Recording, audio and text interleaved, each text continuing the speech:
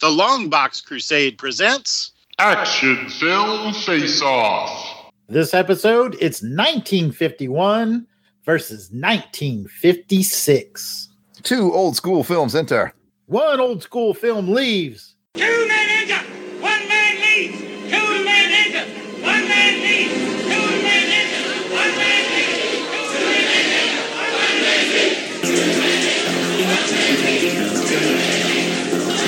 But it ain't about how hard you hit. It's about how hard you can get hit and keep moving forward. How much you can take and keep moving forward. That's how winning is done. Now, if you know what you're worth, then go out and get what you're worth. But you got to be willing to take the hits. I'm feeling like a black ball. Oh my goodness, folks. Welcome back to Action Film Face-Off, the show where 2 random years are selected. My brother brings an action film from one of the random years. I bring an action film from the other random year. Then those 2 films do battle using a variety of criteria, and a champion will be crowned by the end of this episode. I'm Jared Albrecht, the Death Probe. My co-host is my brother Jason, the Weasel Skull Albrecht, and we are both military combat vets who take our actions seriously, but not too seriously. So let's have some fun. What kind of episode we got going on today? Well, I'll tell you. It's a retro rewind episode. Just for a little fun, a little variety, Jason and I messed with the randomizer last time, and instead of setting it from 1970 to current day, we set it from 1950 to 1969. And boy, we've got some interesting films for you today. Over to you, Jason. Well, I'll tell you what, before we go much further, it was heartwarming for me this evening because peek behind the curtain, folks. Thursday nights, I talked to my parents and I called them early because I knew I was going to be recording this tonight and told them I was doing a retro rewatch type of episode. And my mom says, "What's that?" And my dad says, "Oh, they're going to do a film from 1950 to 1969. Wow. And I was like, "Wow, you do listen." He's like, "Yeah." and Dad said that he listened and he's going to speak to us later about our language. So we need to tighten that up, Jared. I don't know about us. He's talking to you.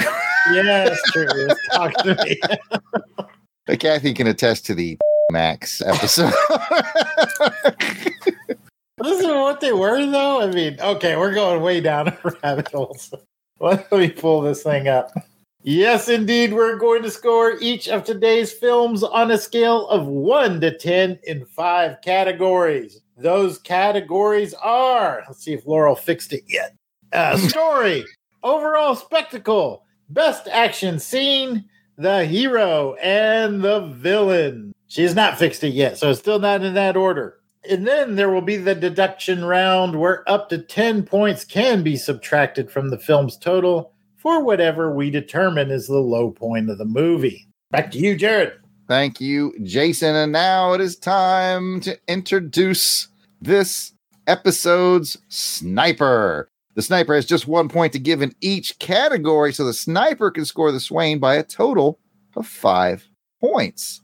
Let's meet our sniper for this episode. The first ever return guest Action Film Face-Off, if you don't count Jason. Nobody can hold me, nobody control me. I'm coming.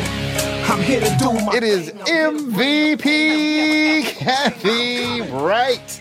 Whoop, whoop. Kathy is excited to be here. Oh, man. Welcome back, Kathy. Well, thank you very much. I'm very, very glad to be back. You were brought back by popular demand. Mm-hmm. Yeah. By name, in comments, we want more Kathy. So here If I had not seen it, I would not believe it. Well, I have it right here. It says, "I want more Kathy" by a Kathleen Might.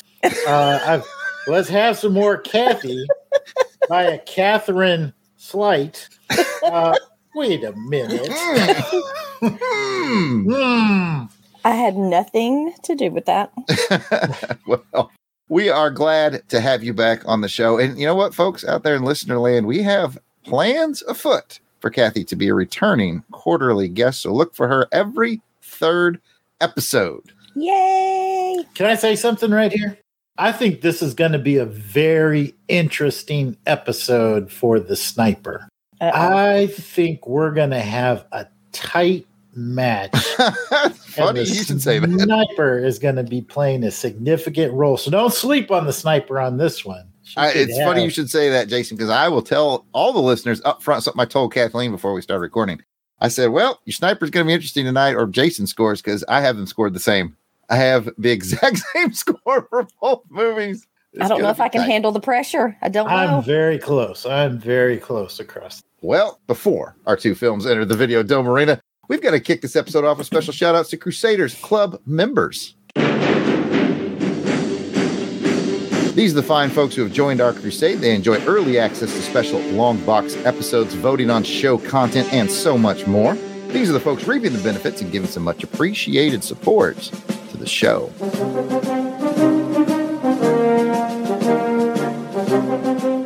And Helica Wolf. My favorite, Auburn Elvis. Bill Beer. Wow. Blast it or stash it. Braxton Underwood. Clinton Robinson. Captain and I get the joke. It's funny, but Entropy. Dave Battlewagon Collins. Battlewagon. Gary V. Gerald Green. Jason Keene. Jeremy L. Jim German.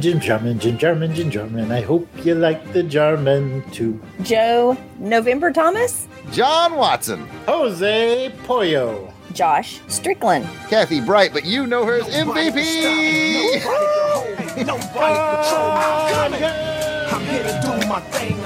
Monstrous Mark Hatherley. Maxwell Traver. Michael Wagner. Miranda W. P.D. Devons. Paul Hicks. I hope you like Paul Hicks too. Rick from Jeff and Rick Present. Rob Morgan. Ross Michaud. Ryan Daly. Samantha Maney. Sean Urbanski. Steve Cronin. Tim Price. Toronto Cop. And Brad Morin. If we missed anyone on our list, we apologize. Please keep in mind we record these episodes well in advance of release, so if you're a recent edition, we'll be adding you soon. But no worries. Just let us know we missed you by sending an email to contact@longboxcrusade.com. We'll get it straightened out. How does one become a Crusaders Club member? It's easy for most people. Don't ask Jason. Don't ask Jason. I don't know. It's impossible. We still aren't sure that he might or might not be Jason Keene.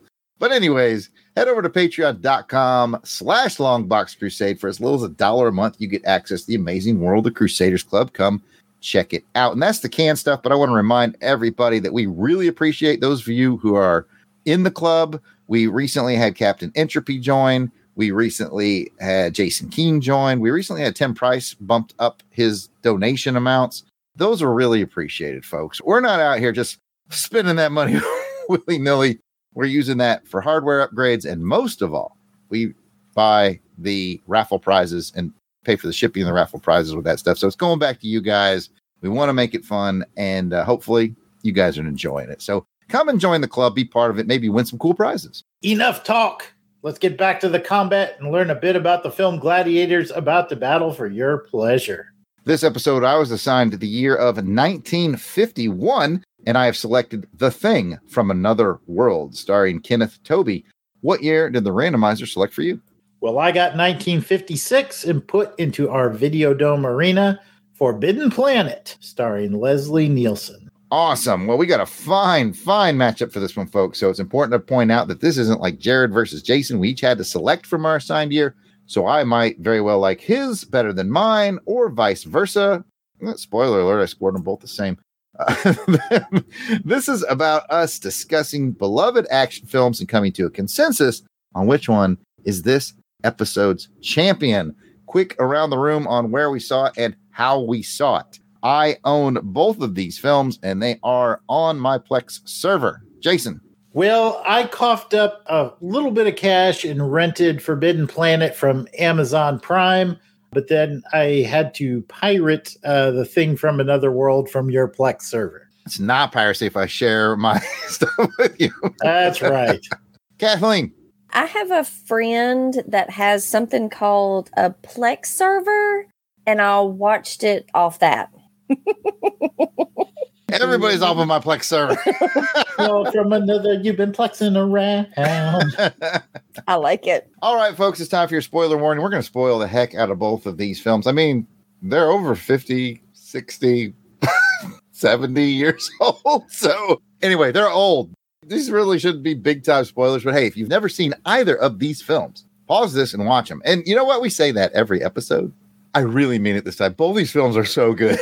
If you haven't seen them, go watch them. So Jason, Kathleen, and I will be back right after this musical break. Wherever you go, whatever you do, I will be right here waiting for you. Okay, welcome back, folks. Let me jump in with some quick info on 1951's The Thing from Another World. That thing's alive, sir. I saw it. I shot at it. I hit it. I know it. Nothing happened. It just kept coming at me, making a noise like a cat mewing. Captain, it was awful. If you could have seen those hands and those eyes. Captain, you've got to do something about it. You've got... Is it human or inhuman? Earthly or unearthly? Baffling questions, astounding questions that not even the world's greatest scientific minds can answer. Gentlemen, do you realize what we've found? A being from another world, as different from us as one pole from the other. We can only communicate with it. See? What happened, Doctor? In the greenhouse, I was working. I couldn't see. Yeah.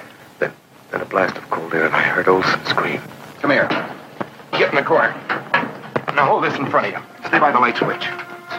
1.9. Needles hit the top.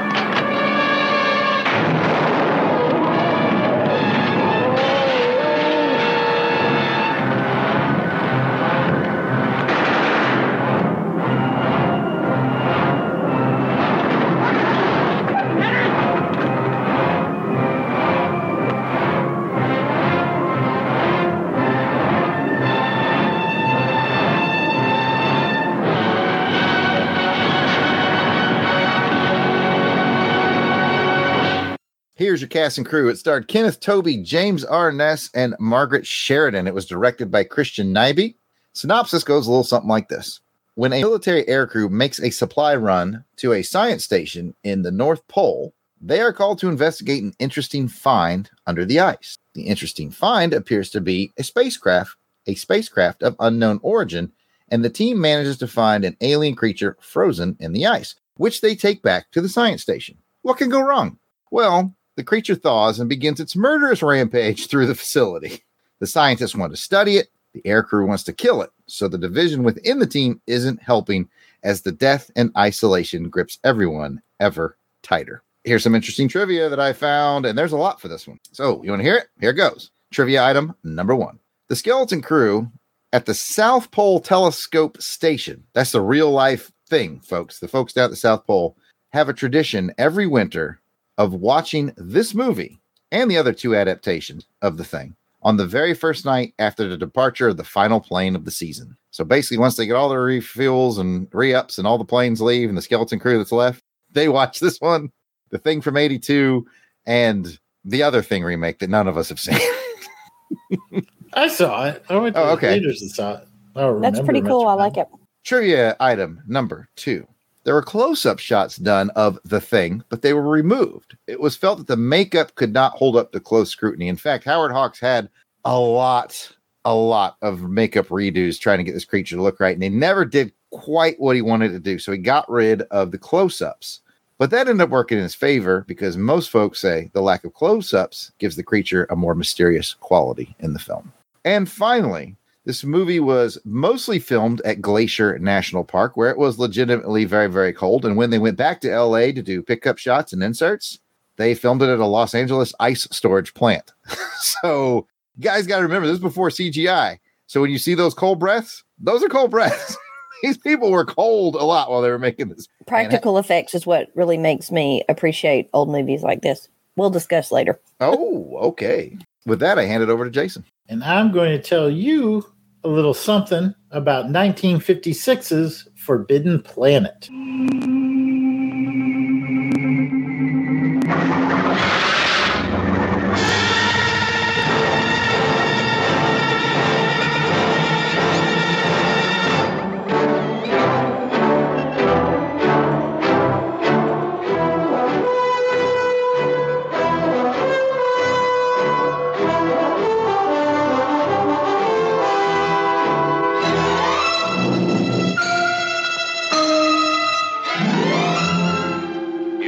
yourself as one of the crew of this faster-than-light spaceship of the future, sharing their curiosity to know the unknown, their tension, their readiness for inconceivable adventures.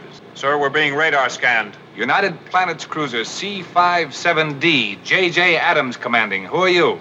Morbius of the Bellerophon. Oh, Dr. Morbius, my orders are to survey the situation on Altair 4. Commander, if you set down on this planet, I warn you that I cannot be answerable for the safety of your ship or your crew. When you reach the Forbidden Planet, you will meet Dr. Morbius, played by Walter Pidgeon. The Doctor is sole owner of this fabulous world. Anne Francis is his alluring daughter, Alta, who has never seen a young man till she meets Commander Adams, played by talented Leslie Nielsen.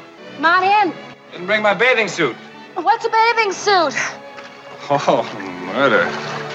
You will meet a charming character in The Robot, able to produce on order 10 tons of lead or a slinky evening gown. Always at your service. It must be the loveliest, softest thing you've ever made for me.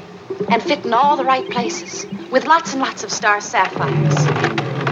Star sapphires take a week to crystallize properly. Would diamond or emeralds do? You explore all the wonders of a vanished civilization. You travel deep down into the heart of the Forbidden Planet to discover the incredible marvels of this lost genius race. These magnificent scenes in striking Eastman color stagger the imagination. 20 miles. Look down, gentlemen. Are you afraid? 7,800 level.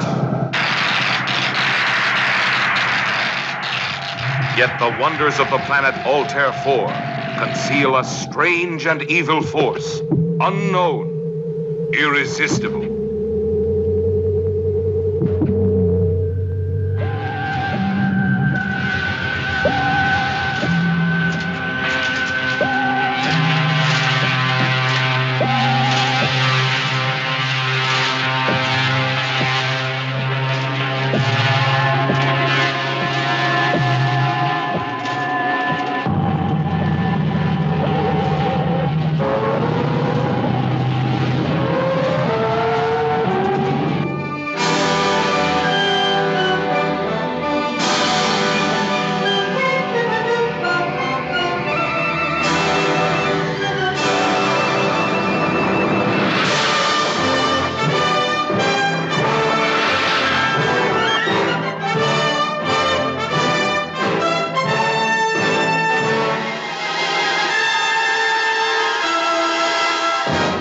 The cast and crew included Walter Pidgeon as Dr. Morbius, Leslie Nielsen as Commander Adams, and Anne Francis as Altera Morbius. It was directed by Fred M. Wilcox. Synopsis goes a little something like this.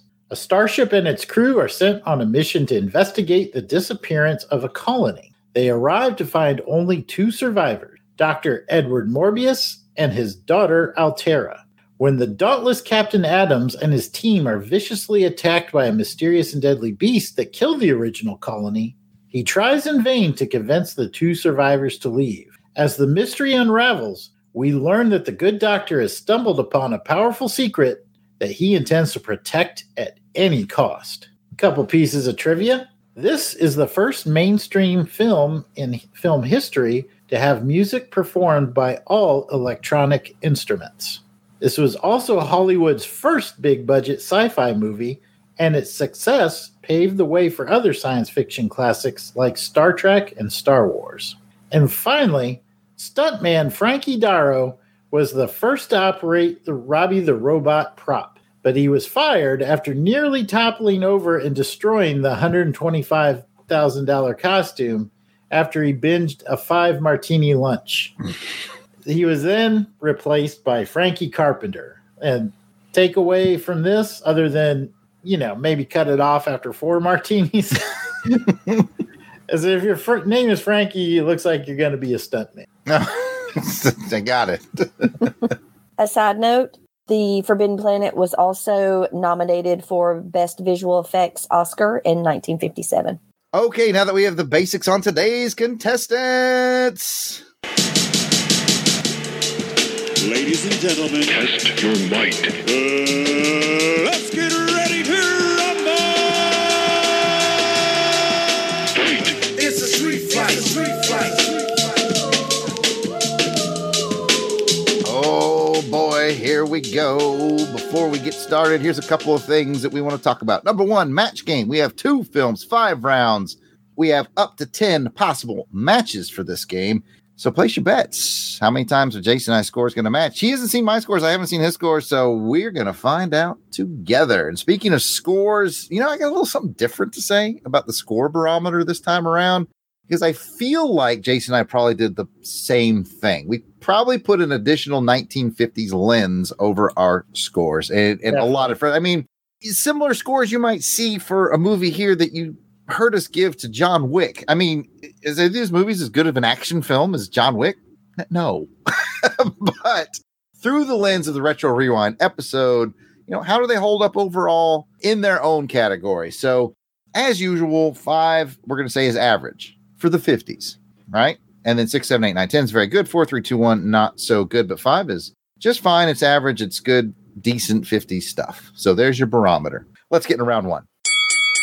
I was taking shrapnel and K-Sod while you were crapping in your hands and rubbing it on your face. Round 1 is a story. How engaging or original is your story? We will start in 1951, The Thing from Another World.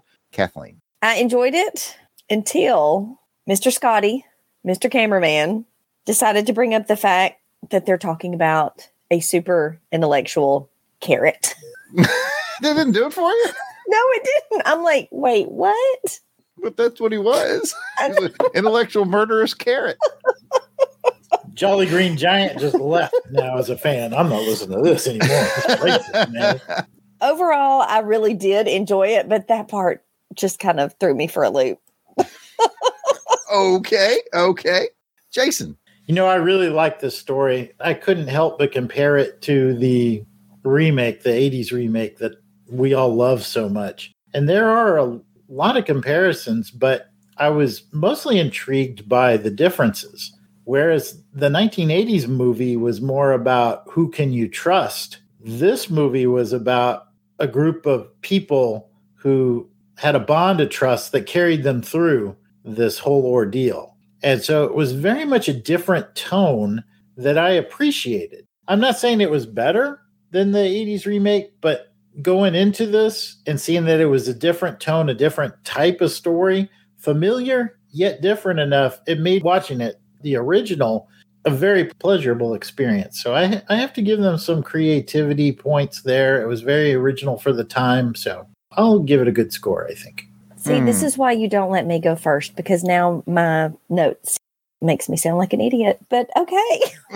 There's nothing wrong with there's nothing wrong with murderous carrots, Kathy. No one's changing your mind on that. Super intellectual vampire carrots, because, I did want to make a note too, back in the comparison with the remake. I noticed when the title came up of the movie, I'm like, why does that look so familiar? So I did a little digging. It has the same like Ray type look to it that the remake does as well. I actually didn't know that the 1982 one was a remake until maybe 2 or 3 years ago. I kind of got put onto this thanks to, give credit where it's due, the Cinemassacre channel, James Ralph, who's more famous for being the angry video game nerd, but he also does a lot of retro film reviews. And I was like, wait, what? This is a remake?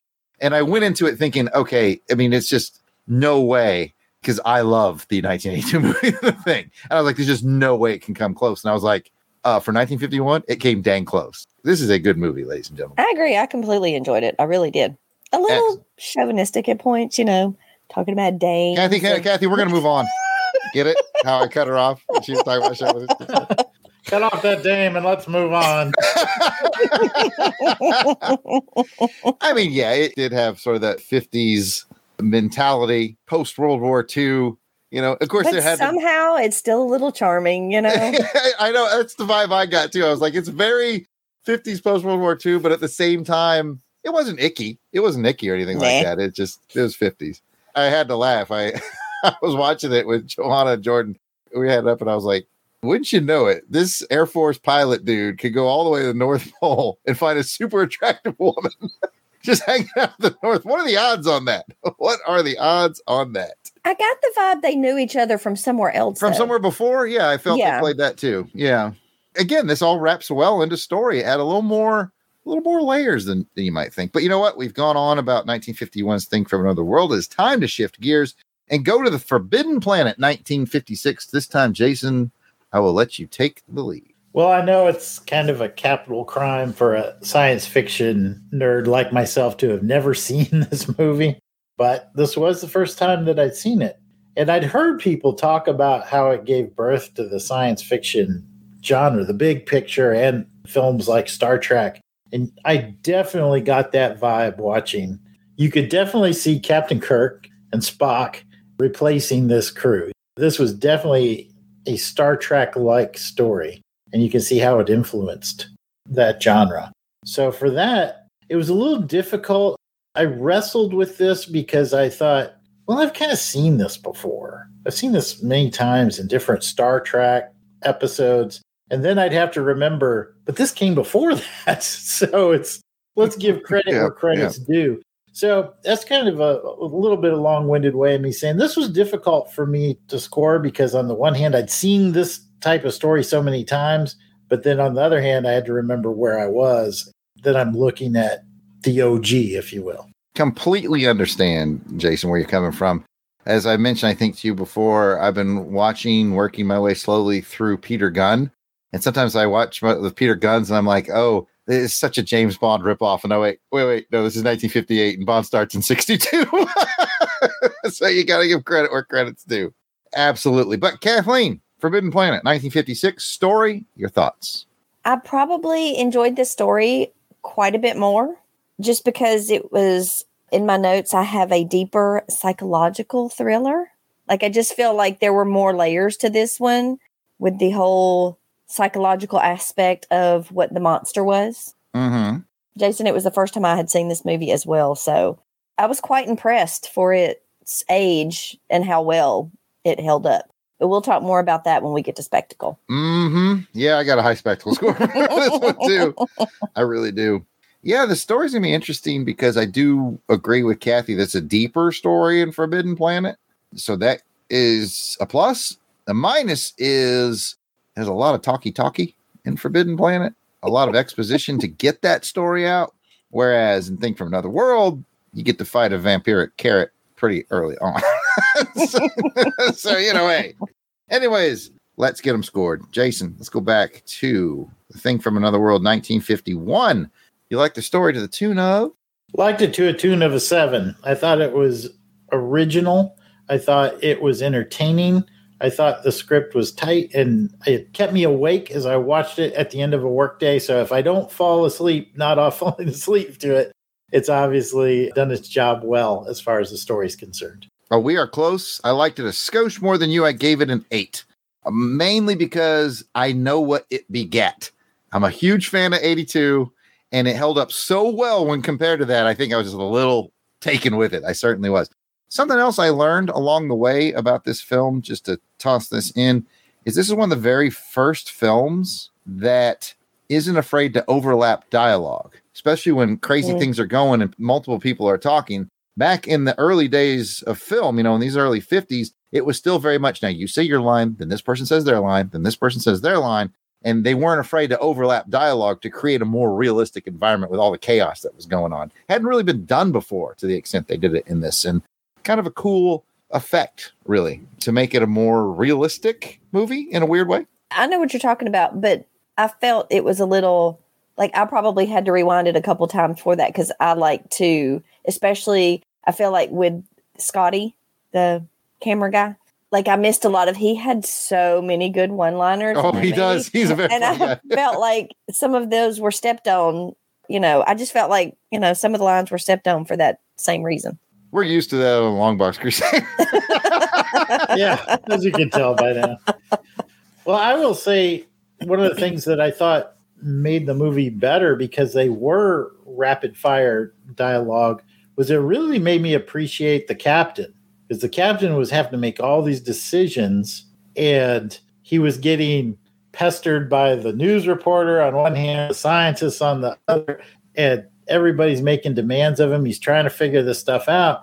And he just was calmly going through the whole thing. Like, he never second guessed any decision he made. He just kept right on moving. Made him quick.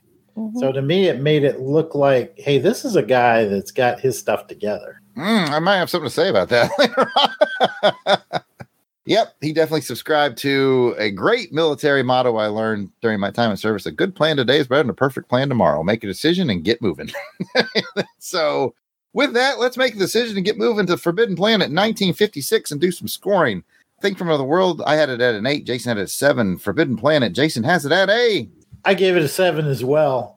Kind of totally different stories, but both very original, both very crisp. And I have to give OG credits to Forbidden Planet, so 7 from me. Well, it's a weird that we didn't get a match game, but we kind of got a match game because I gave it an 8 as I gave the last one an 8. And for the same reasons, like two totally different films, but engaging in their own unique way, just like you said, Jason. So 7's from Jason, 8's from Jared, and it's time to bring in the sniper. Load up your laser blaster or your carrot slicer. Whatever you want to use to be the sniper, which one of these films do you think was best in terms of story? And good luck with that, because Jason and I scored them the same. Well, the consternation that I see going on over, she's having a hard time. I just felt more engaged in Forbidden Planet. The Thing would have competed better for story if it had not been about the super intellectual vampire carrot.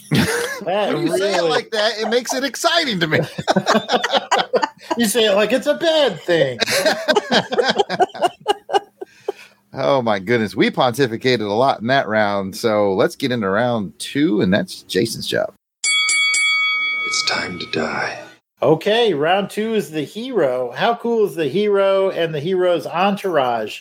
And let's just get into it and start with Kathy. Let's talk about Thing from Another World. What did you think about the hero and the crew in that film? I completely enjoyed the heroes in this movie. I love the fact they're a team. We had 2 different teams at points, but they worked together. I like this group of men because they were smarter than the other movie. They were much more charming than in the other movie. And several of them were a little bit sarcastic, which I kind of enjoyed a little bit more. So I enjoyed the heroes in this movie much more than in the other movie. I have a suspicion I know where her bullet's going to go on the sniper round. I think so too. Possibly. Hey, didn't you say make a decision and go with it? So All right, Jared. I assume you have a few things to add to this. Well, I'm glad you asked. I'm sure it's not going to be anything about what branch of the military they're in or anything like that. Listen, don't you steal this from me. As I've lamented on this show on many occasions, the United States Air Force, my beloved branch of service, gets the short end of the stick when it comes to movies. There's so few movies that feature the Air Force that are like really good. Stargate. So, Stargate comes to mind. Yes, that's probably the best one. But here I found another one. We have a United States Air Force air crew that is the central hero team of the film. How cool is that, Air Force people out there who are listening, which is probably Delvin? I mean, it's so rare that you find a movie like this. So I was very excited to find one that had an Air Force centric crew. And then on top of that, I've also lamented on the show many times how officers, particularly junior officers, are portrayed in movies as cowardly or bumbling or not caring, which, you know, we try not to be when we're junior officers.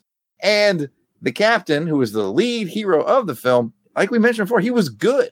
And I'm going to give full credit to Thing from Another World for really getting what Kathy talked about. Sort of the vibe of the crew. This rings true for air crews that I know. They are sarcastic and they cut up with one another and they make jokes, but they also all know their job. They all know the responsibilities. They all know the chain of command, and they all do their job. And I was impressed as heck. Now, giving some thought to it, I was like, well, World War II was only what? It only been, help me out with the historical math, Jason. It had only been over for 6 years. 6 years. The film. Yeah. You know, the formula is still fresh in everyone's mind. They know how air crews act because a lot of people were on air crews back in the day. So anyway, I just thought it was really wonderfully done. It was so fresh and surprising to me for both categories, Air Force and junior officers, to get a good movie. And I had to go all the way back to 1951 to find it, but there it is.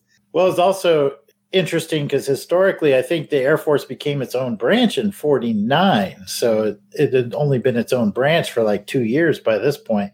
And there were a couple of times in there where the airmen were referred to as soldiers. They kind of switched back and forth between that terminology. So you could still see some of the remnants of the old Army Air Corps days there as well. So that was interesting. The only other thing I wanted to throw out was Nikki. At the end of the movie, I wanted to marry her, man. She was like the woman. That captain went in there. He was all upset. And she was like, yeah, dude, we had a good time, man. You were drunk. I had to go. I had stuff to do. And then, she charms him back. And then she just, a little bit kinky with the little rope scene. I was like, just a little. Little bit. She had a little kink in there. I thought, that's pretty cool. And then what really got me is at the end, when they're going to face that monster for the final time, she stands up to go with him. And he's like, nope. But she was ready to go. She was going to stand by her man. And got to respect she was that. really good. Side note of more trivia that I found on this, she just kind of faded into obscurity after this film. She got like a 4-picture deal. She just got smaller and smaller roles, and then she did a little bit of TV, and then she was done acting by the early 60s. And I'm like, that's a shame, because she was really charming in this. And just for the record, the United States Air Force, 1947. You're close. 47, sorry. So, okay, but still, relatively new. Yeah, no, you're not wrong. I just didn't want people to come on there and be like, how did you let him get away with, you should have known it was. Sorry, Joe Thomas. Sorry, Joe and Delvin. Delvin. Two scenes that really stood out to me that really gripped me as we say on the show, we're both combat veterans, so we like the realism. And there's a scene in there where the sergeant has concerns because the captain has put the guy on guard duty with the monster for like 4 hours. He's not feeling that. He's thinking it's too long for him to be in there with some crazy alien thing. And if you watch how he dealt with it, that is so militarily authentic, because he said, can I talk with you, mister? He took him outside so that he wasn't seen as challenging him in front of the other officers or anything, said his piece respectfully. The captain acknowledged it, said, yep, good call. Go make it happen. Right. So I thought that was really well done, really well executed, and really shows the chemistry. And at the same time, these guys are all cracking on the captain a little bit too, because they know the thing with Nikki and everything, and they're like little subtle digs, like, and he's taking it. But when it comes down to business, that's the sergeant's like, okay, I'm going to talk with him outside. I thought that was good. Absolutely. And then the other scene was the poker scene at the very beginning. That's one of those Pope in the pool moments I'm always trying to explain to you folks. You get a sense of all your main characters there at that one table. Now, a lot of exposition, but watch how they're playing their hands. The one lieutenant overplays the other lieutenant. His co-pilot is confident in everything, but knows he's not going to go against his captain because he knows his captain's got it, so knows when to fold, and the captain runs the table. Interesting. I didn't pick on the subtlety. I need to rewatch it. That's a cool pickup, Jason. All right. Well, let's move this thing along. And I'm going to let Jared go first and talk a little bit about the heroes from Forbidden Planet. Well, it's not every day you get to see Frank Drebin in space, Jason. I knew there was going to be a Frank Drebin. Wait for OJ to come down that ramp. Now, if he would have said she had a lovely then, Now I gotta edit Kathy now. Team Jason. Damn. That wasn't me, Dad. That was Kathy. I just said the word. It's not a bad word. Well, Jason, I'm glad you asked. Most people forget that Leslie Nielsen had a career before his big comedy breakout in Airplane, and that he did serious movies, much like Lloyd Bridges did some serious sci-fi movies before he kind of got comedy typecasted, the Hot Shots films and so on. Those guys are great at those things, absolutely. But man, it was really cool to see Leslie Nielsen also be a captain. We've talked about a captain in the other film. And again, it was a pretty well-run ship, even when he basically had a crew of like 19 very frisky crew members and one really sexy woman on this planet. That was like the biggest thing he had to manage. It was like, I got to make sure everything stays on the up and up. Because, man, they went to that dude's house and they were like openly hitting on his daughter in front of her. But she came out there intentionally. She knew what she was doing. Mm-hmm.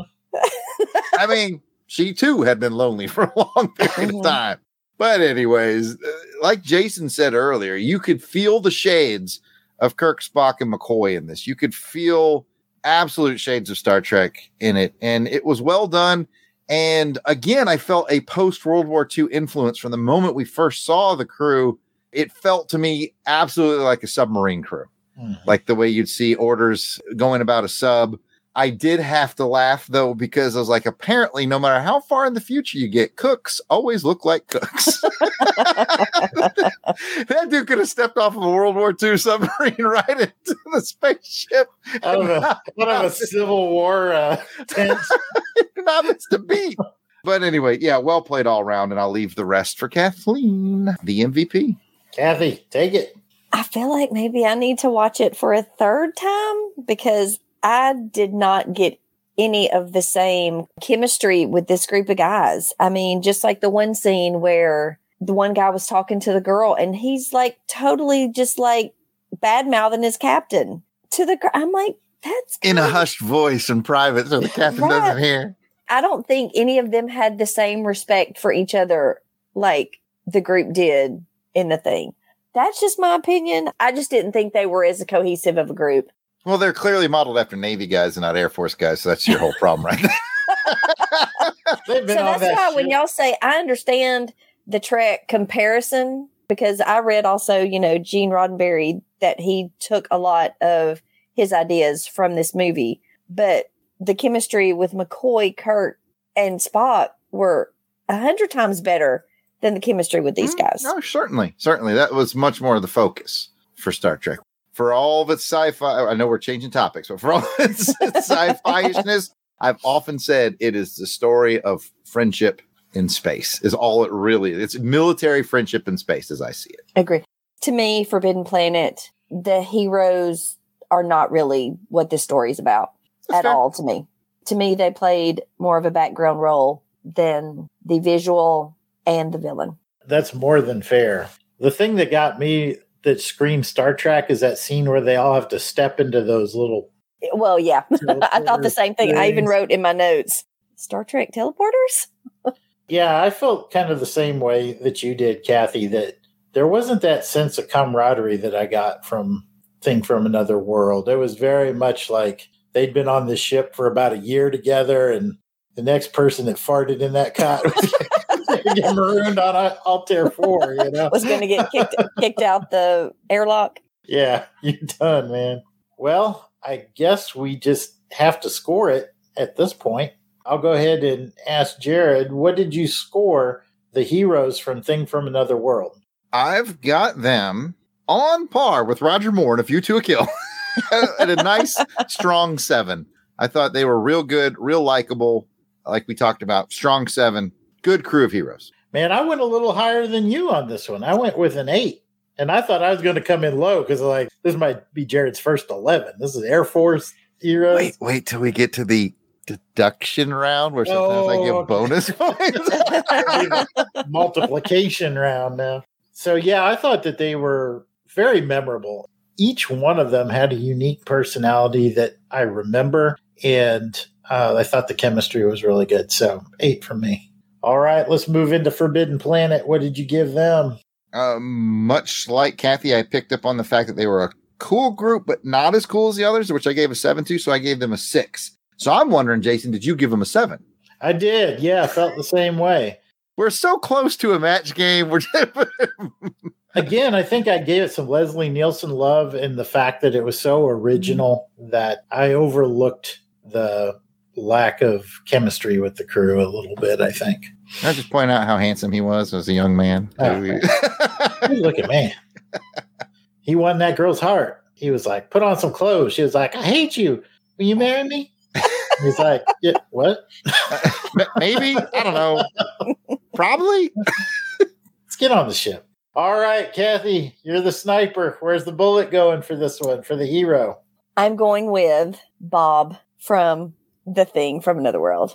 We talked about cute. Bob was adorable. Oh my God, he was so cute. And plus, my favorite line from Forbidden Planet regarding these heroes, y'all will appreciate this. A commanding officer doesn't need brains, just a good loud voice. Much like podcasting. 100% the sniper bullets go into The Thing from Another Planet. Got the decision made, and I'm going to pass it back to you, Jared. That brings us to round 3. If you're up to me, I'd just kill you. Round 3 is the villain. How menacing, how evil, how entertaining is your villain? We start in 1951, The Thing from Another World. Jason? You know, I think the villain was kind of the weak point of this film. Kathy's touched on it. Not that it was bad. And again, if you look at it from the 50s lens, it was probably pretty scary to a 1950s moviegoer at the time. Whoever the actor was physically very imposing. He was very big. But there was kind of a lack of a scare element there that you have from the 80s remake, where you're wondering who's been infected. Is this person who they say they are? Who's going to stab me in the back? There was definitely a creepier vibe to the 80s remake than there was the original. Having said that, you know, I still thought that the villain was decent, looked scary, and, you know, they had some scenes that they couldn't show, but they alluded to, like, oh, he's got him hung up there Predator style with the neck slit and everything. So there was some creepiness there, but I think this is the one that I scored the lowest as I was going through the ranking system. I'll stop there. Okay. Yeah. No, fair enough. I think 82 is like, who can you trust? And 51's more like, where is he? Like trying to keep up where he's at in the building. Almost like an alien type of thing. Yeah, I got that vibe with the little counter, the movement counter thing. I thought Kathleen looks like she's raring to pitch in her 2 cents. So, Kathy, what you got? I was just going to let y'all know that it's James Arnaz is the monster from The Thing, a.k.a. Matt Dillon from Gunsmoke. If you're a Gunsmoke fan, I watched it as a kid. Jason, I will agree with you. He is the weakest link. Any monster that saunters versus goes after his prey is a little odd, but we all know how I feel about the super intellectual vampire carrots. Did anybody else notice in the one scene where they had barricaded the end of that hallway they were in, that the doors opened the other way? Yeah. They did that Scooby-Doo mistake. You know? I'm like, oh, that's not going to work, but okay. Another thing I pointed out to my family, I was like, wait, those barriers don't do anything. The doors open the other way. They had chemistry, but maybe not the sharpest tools in the shed. Okay. That brings us to 1956's Forbidden Planet. Good luck talking about the nebulousness of the villain in this one. Kathleen! It's probably a little too intellectual for me because I'm really not that smart. But I enjoyed the fact that this was deep psychological. It wasn't that pretty cool animated monster, but it was id. We all supposedly have this id, this unconscious. Let me delve into some of my research. The personality component that works to satisfy basic urges, needs, and desires. That is what the id is. That is what this creature was. Anyway, I like the villain in this movie. Fair enough. I agree with you too, Kathy. I think the animation that was done on it for 56 was really good. And I think you did a good job sort of nailing down. I mean, you gave us a definition of id, which does help because it's such a weird and nebulous villain. So yeah, you were up against quite a task. I think you did pretty well there. Jason? Yeah, I think Kathy nailed it. It's the scariest monster of all, the monster we bring with us, the monster that you can't outrun, you can't outfight, you can't outthink because it's always there. And the power of this planet and the people that came before it enabled this beast to roam free. And the crew is absolutely helpless in spite of all of its advanced weaponry to do anything about it. So, yeah, Kathy nailed it. I believe one of the lines that he actually said, it was creation by mere thought, which is a tad bit scary. I did have a moment in the movie where I questioned, was it him or was it her? Because when she came running in, after the attack on the ship, she's the one that said she had a dream, not him. He was asleep too, but she's the one that got scared of the dream that she was having. So I'm still not 100% sure that the real danger is on that ship with everybody else. Good point. It's a real good point. That is a good point. Yeah, I kind of walked away with that seed of doubt myself. Yeah, was actually the second watch I've done for this movie. I watched it about a year ago, and then when it came up for Action Film Face Off, I refreshed on it, and I picked up something this time I didn't notice before. When he gave them the sort of the tour, and they had that wall of lights, and he's like, even when I got this thing at max power, I get like 4% of one light. And then what I didn't notice before is when the monster's attacking and he's sleeping, the lights are all starting to light up behind him while he's asleep. And I was like, oh, that's kind of creepy cool. And I didn't pick that up the first time. So that was a cool detail around the, I guess, villainy. Anyway, speaking of which, all we got to do is score them. Jason, back to 1951, the North Pole, the thing from another world, scale 1 to 10, go. I gave it a 6. Thought it was above average just for the physicality aspect of it. But like I said, probably the weakest element of the film.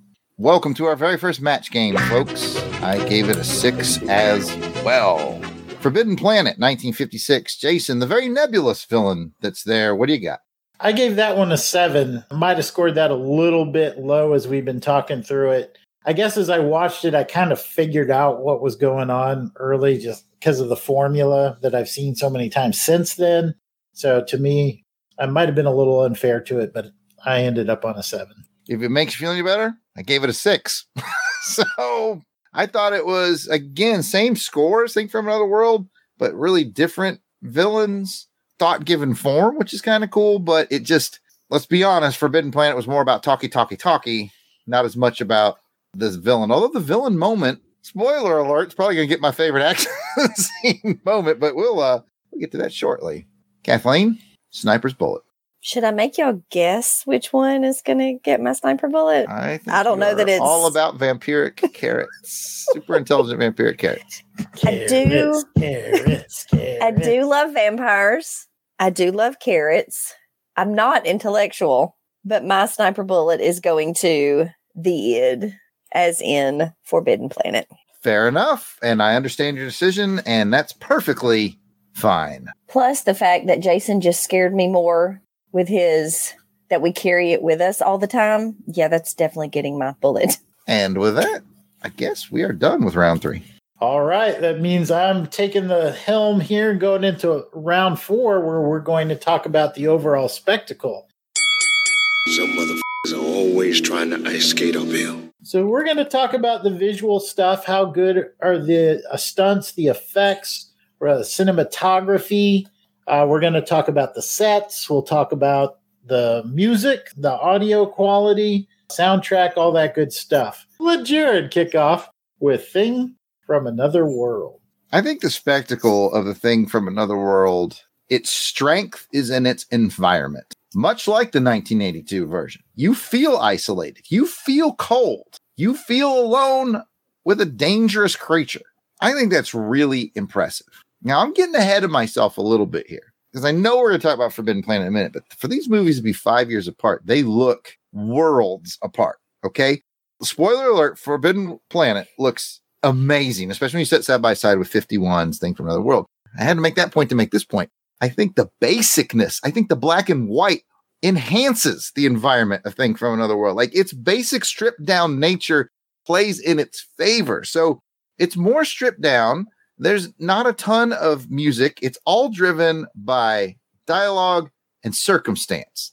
And it captivates. I mean, we're talking about a movie from 1951. We often talk about this, Jason, like, did you pick up your phone, check Twitter? Did you get bored with it? Hell no. I stayed engaged beginning to end.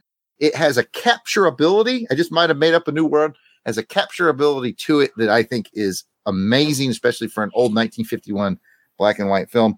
Look for a pretty decent score for me for the spectacle of Thing from Another World. Yeah, I agree. I think the one common denominator between the 80s classic and the original here is that feeling of isolation.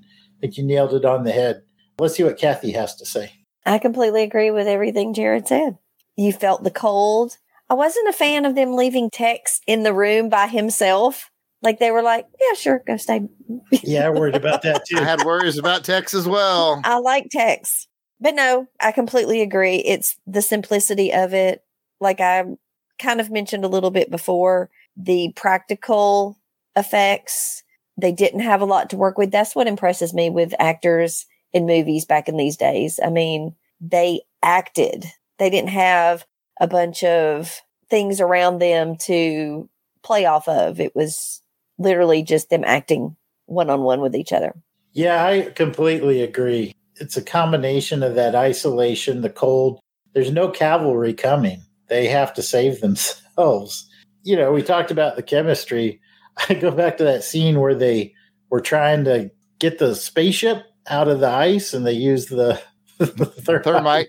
And it just like burns west. There was not a lot of, like, oh, well, I guess, shoot. And I had to think to him, like, well, I guess that's what you get. You get a bunch of inexperienced guys out there encountering something for the first time. They're like, they did what any one of those military people would have done, Jason. Let's blow it up. I was like, I got thermite. I got thermite. That's exactly what would happen. They did burn down a room in their they did set their own room on fire. That was good defense right there. And while we're riffing, I couldn't help but notice another connection to the 1982 movie is that they are sort of heavily influenced by dogs. Like dogs have a somewhat major part to play in the movie. I thought that was interesting too. Yeah, that was interesting.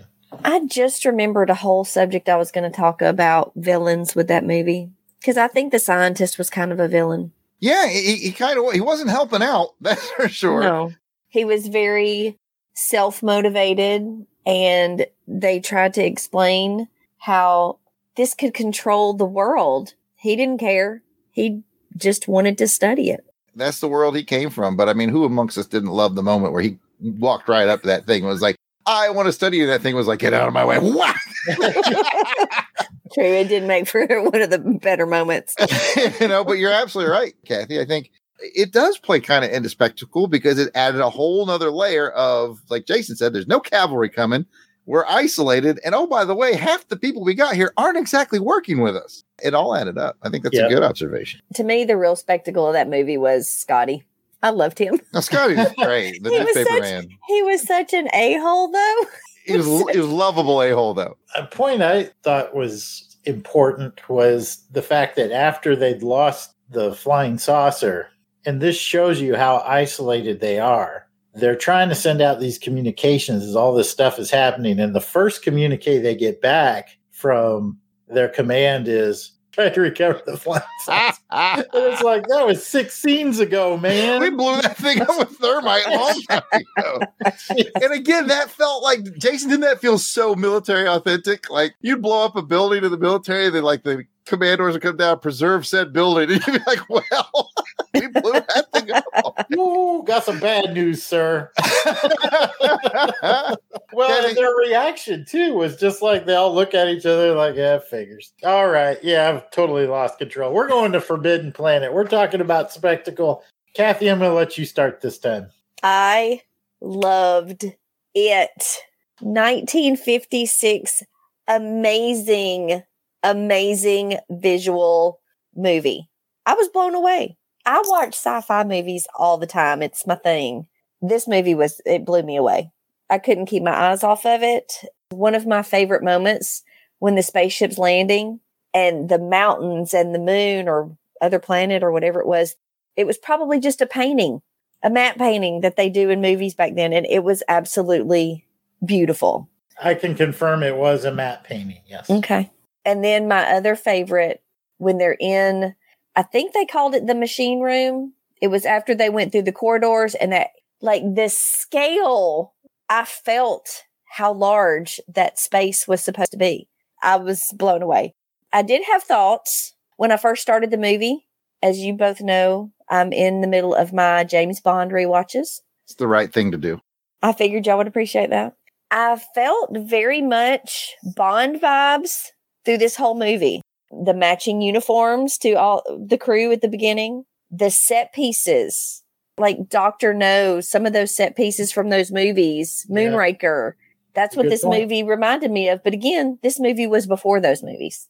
I felt like it was the sci-fi Bond movie before Moonraker was the sci-fi Bond movie. Have I gone on enough about how much I love this spectacle, the visuals of this movie? A lot of important notes. I think the matte painting work was phenomenal. I know they consulted with actual NASA scientists to get the colors right. So that green type of sky was intentionally chosen. The sets, they worked with engineers to get unique sounds for that big labyrinth of a space that was underneath in those tunnels. So there was a lot of attention to detail in this film, and it really showed. One negative I do have is, I think you mentioned this in your trivia notes, the electronic music. Mm-hmm. Towards the end, especially, I think it was a scene where it was supposed to be a more intimate scene, but it got a bit distracting and a little disconcerting. It was a little too much. Like they kind of overplayed their hand with that. Okay, fair enough. I see some nodding of agreement from Jared. What say you about the effects of Forbidden Planet? As you pointed out, Jason, it's sort of my thing to listen to music and scores, and I'm a little more in tune with them than maybe your average moviegoer. And I have to agree with Kathy. I think the score was super creative, which added to the ambiance of the film. But then there were parts where I was like, they could have used a more traditional score here, especially for the quiet, more romantic moments, or maybe soften the tone or something. But I agree with Kathy. Exactly. It was a little distracting. Not too bad, but man, echo everything that Kathy said. How the Ten Commandments beat this movie for better effects, I'm not sure. I mean, that party in the sea thing was pretty cool. The thing that got me was the same thing that got Kathy, like the huge scale and scope of the machine rooms. And this is 1956, and I am not certain how they did that, because they had the people walking at a far away distance. You gave such scale because they had the people walking on the bridge. And I'm like, is that animated? Is that shot from afar and inserted into I don't know.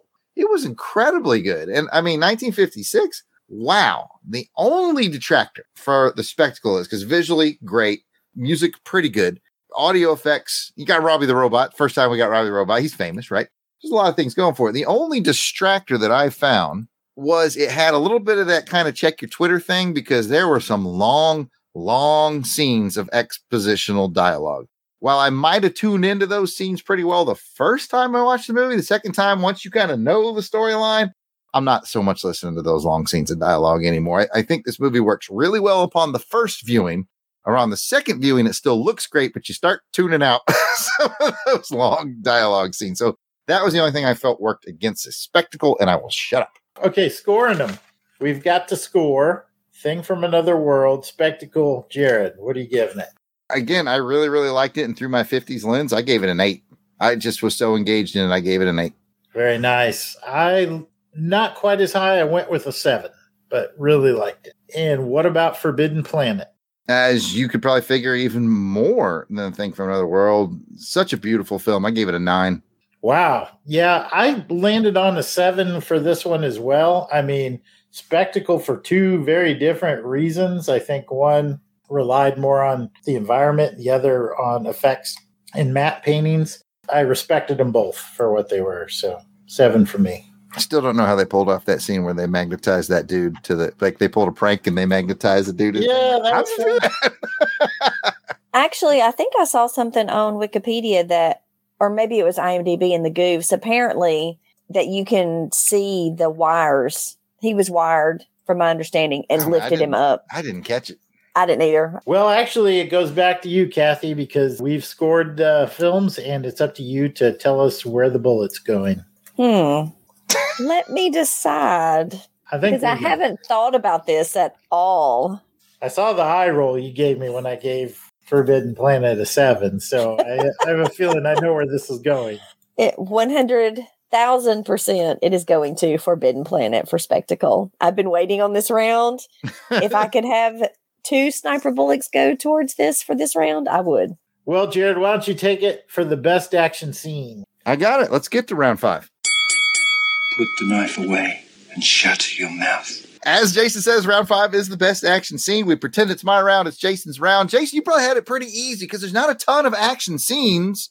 There's tense moments, and I'm interested to see how you broke down the action scenes for Thing from Another World. Got 4 action scenes for Things from Another World. First one probably isn't an action scene so much, but I was entertained by it, so I threw it on there. And that's the scene where they're trying to pull the UFO from the ice. I just was so entertained by that. And I thought there was a little bit of element of tension because the storm's coming in and everything. But I just loved the reaction. So I gave it the title, well, darn, we lost a UFO. Oh, well, let's go get drinks. Again, it just felt so right for any military group I've ever been with. Well, we blew that up. Because number one, they're like, guess UFOs are real. Guess we should try to get it. We lost it. Oh, well. Okay, second scene was the first time they encountered the alien creature in the green room. So I called that one, what are you guys growing in that there green room? Third one, the fight inside the little barracks area where they set the whole thing on fire. I've got a plan. Let's set everything on fire. That's the plan. The final is the final battle where they electrocute the thing to death. I called that one, Ride the Lightning Plant. I always got to bleep something. That's your bleeping one. You know what my alternate title for that one was? Because I did write one down. What's that? I bet that smells delicious. It smells like broccoli. That could have been for either one. Anyway, let's go back to Forbidden Planet because I really only have 3 action scenes here, and I stretched to get 3. Let me tell you. Number 1 was when they're attacked by the tiger in the garden, and you get to see him use a little blaster thing. I called that one, It's the Fry of the Tiger. The second one was the battle against we'll call it the entity, as it's trying to get into the camp, and they got the laser cannons all set up, and they're blasting away with it. I had a hard time with this one, so I just called it Game Over, Man, Game Over, an homage to Aliens. Id's coming for you. Oh, that's a good one. Id follows. That's what I should call number 3. Oh, okay. Yeah, because that's the third one was the chase by the id through the building and everything until they finally are able to get rid of it. I had originally called this one, You Can Run All You Want, but you can't outrun yourself. Jesus, it gets deep, man. It's deep. That's deep. Pretty good. That's pretty good. But we could call it Id Follows. Id Follows. So those are it. All right, man. All right. Out of all the scenes offered for Thing from Another World, which one was your favorite? I liked I've Got a Plan. Let's set everything on fire. It was fun to watch. That was fun to watch. That was a melee up in there. You know, I don't know if this goes in with any of the ones that you picked. I want to say maybe it was the one he first showed up, but I really like the part where the dogs fought him outside of the snow. That was kind of cool. Mm-hmm. Yeah, I kind of included that one. I was thinking that one because he basically ran out of the room and then outside, and then the dogs were after him. It was all kind of one scene, if I remember right. Yeah, I think you're right. I mean, ultimately, it doesn't matter because I'm going to pick the scene that I called That Smells Delicious, but you called it something with a bad word. Ride the Lightning Plant. All right, so I'm going to pick that one, but I liked them all about the same. Which one are you picking? Ride the Lightning. I don't remember having one called Ride the Lightning. Oh, my father listens to the show, and he's giving me some strict orders. Kathy, what was your favorite action scene from Thing from Another World? There's nothing funnier than someone getting tased. So I like when they zapped him they electrocuted him. That was good stuff. What was that one called again, Kathy? Let's move on. Let's move on to Forbidden Planet 1956. Jason, your favorite action scene? I got to go with Game Over, Man, Game Over, because I was impressed by how good the effects were on that. The creature effects and the little blaster cannons. It was an intense scene. It was a good battle scene. So, yeah, Game Over, Man, Game Over for me, definitely. I'm going to agree. I like the animation and I like the tenseness. Kathy? 3-Pete. I agree. That's my favorite as well. Love it. Let's double back and score them. Jason, your favorite action scene from the Thing from Another World was when they set the entire room on fire. 1 to 10. A 7. Really liked it. We were like 1 point off. We only had one match game this whole thing because I scored my favorite one a 6, but it's one of those things where I thought they were all 6s. They were all above average and good. Action is not the fort, and that's how it's pronounced, by the way. It's not the fort of either one of these films, but they had good tense moments, and I gave it a 6. So Moving to Forbidden Planet, Jason, your favorite action scene and mine and Kathy's was all game over, man, game over. You liked it the tune of? I gave it an 8, and again, just for the time, because I think that almost holds up today. I mean, if I look at something like Tron or something from the 80s, it's as good as that. Absolutely. That's a fair point, but I still gave it a 6. I mean, it was just a little too brief for me.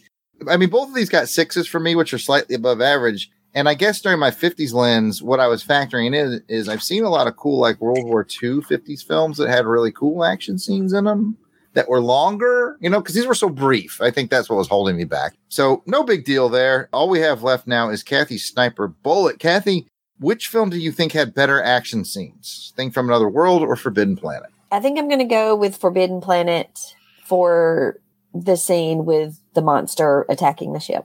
That's the reason I picked that. Okay. You just really dug the effects in the tense moment. Okay. That's fair. Fair enough. And that's the end of round 5.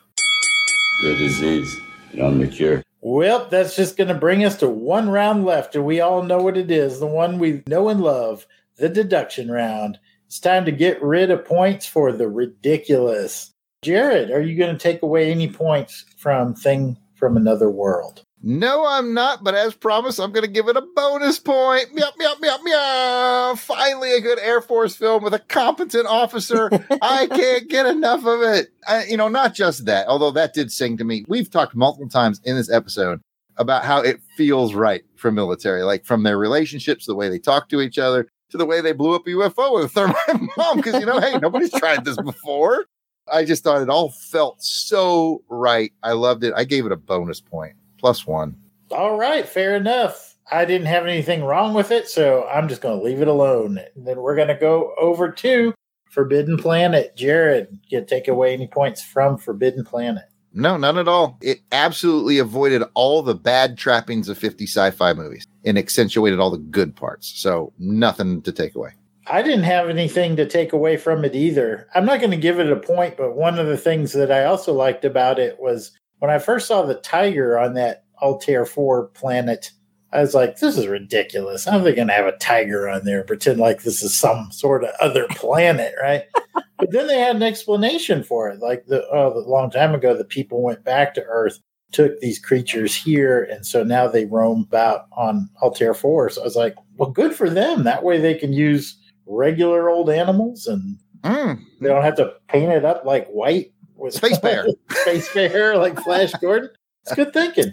I just thought I'd throw that in there. Kathy, the sniper bullets are all done, but you do get a chance to air any grievances you have before we close out the deduction round. Did you have any grievances?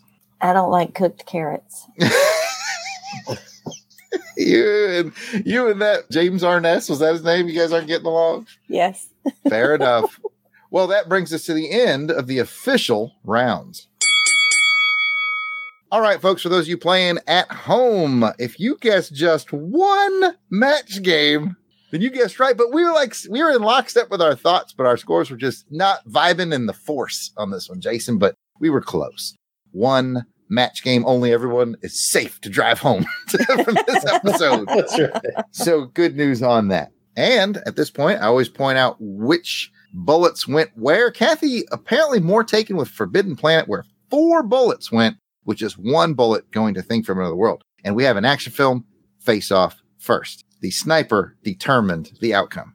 When all the math was said and done, if it was just Jason and I, the Thing from Another World, 71 points. Forbidden Planet, 71 points. So Kathy made all the difference. And looking at the judges' scorecards, the winner of this episode of Action Film Face-Off with a score of 75 to 72 is Forbidden Planet.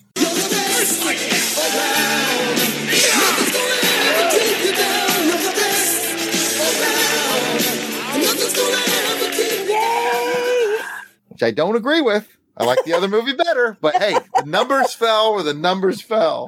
I agree. I think I was leaning a little bit more towards Thing from Another World, but Sniper made all the difference. That's right. Now I feel bad. No, they're both great movies. Yep. I'm totally happy with it. All right. Well, congratulations to Forbidden Planet. Now let's head over to the randomizer and find out what the years are going to be for the next episode, which is going to be in October, which means horror film face-off. My brother Jared will be pulling a film from Choose Your Destiny.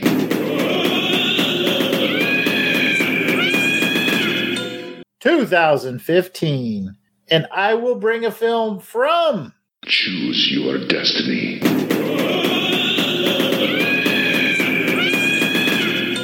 1981. Oh man, I'm jealous. I feel like the horror genre is better in 81 than 2015. Oh, there's some good There's some good horror movies in 2015. I'm jealous of whoever's going to get to be the sniper. I know who it is. Well, what will those films be? We're going to tease them for you on social media, just like we always do. For those of you who want to watch before listening, which I hope is all of you, but I know will be Dave. Or you can tune in next episode to find out. Until then, I'm Jason Weasel Skull Albrecht, and you can find me on social media at Weasel Skull on Twitter or at Jason Albrecht on Facebook and Instagram. And you can find me, Jared Albrecht, the Yard Sale Artist, a.k.a. Death Probe, at Yard Sale Artist, Twitter, Facebook, Instagram. It's all at Yard Sale Artist, or check out my website, theyardsaleartist.com. Sniper MVP Kathy, tell them where they can find you. On Twitter, I am AU Kathy 2418. On Instagram, I am Kathleen 424. Kathleen with a K. Kathy with a K. Okay. Be sure to check out all the shows under the Longbox Crusade umbrella by subscribing to Longbox Crusade on iTunes, Google Play, or pretty much all your finer podcatchers. Or you can always check us out directly at www.longboxcrusade.com. If you'd like to send us a question or a comment, or maybe you're interested in being a sniper, although we are booked up for quite a while, I'm not going to lie, but if you're interested, let us know by hitting us up on social media. We are at AFFO Pod on Twitter, or you can use any of our Longbox accounts. You can go to @Longbox Crusade, Twitter, Facebook, Instagram, and YouTube. Thanks for tuning in. We appreciate you listening. And until next episode, keep your head down. And your knuckles up.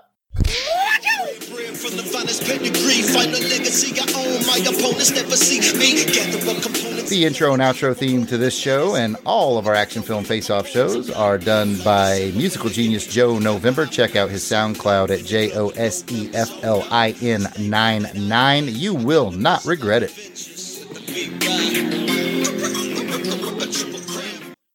The Forbidden Planet was also nominated for Best Visual Effects Oscar in 1957. No one likes a know-it-all, Kathy. I'm trying to find out what movie won. So hang on a second. All right. No, and you know what? You can see why. We'll definitely talk about that when we get to this. Jason's so pleased with himself. I'm watching him laugh in the background. Jason putting his glasses on. I was trying to be all smart. And Let's go to the outtakes reel. Finally, I made it. Cough. That's funny.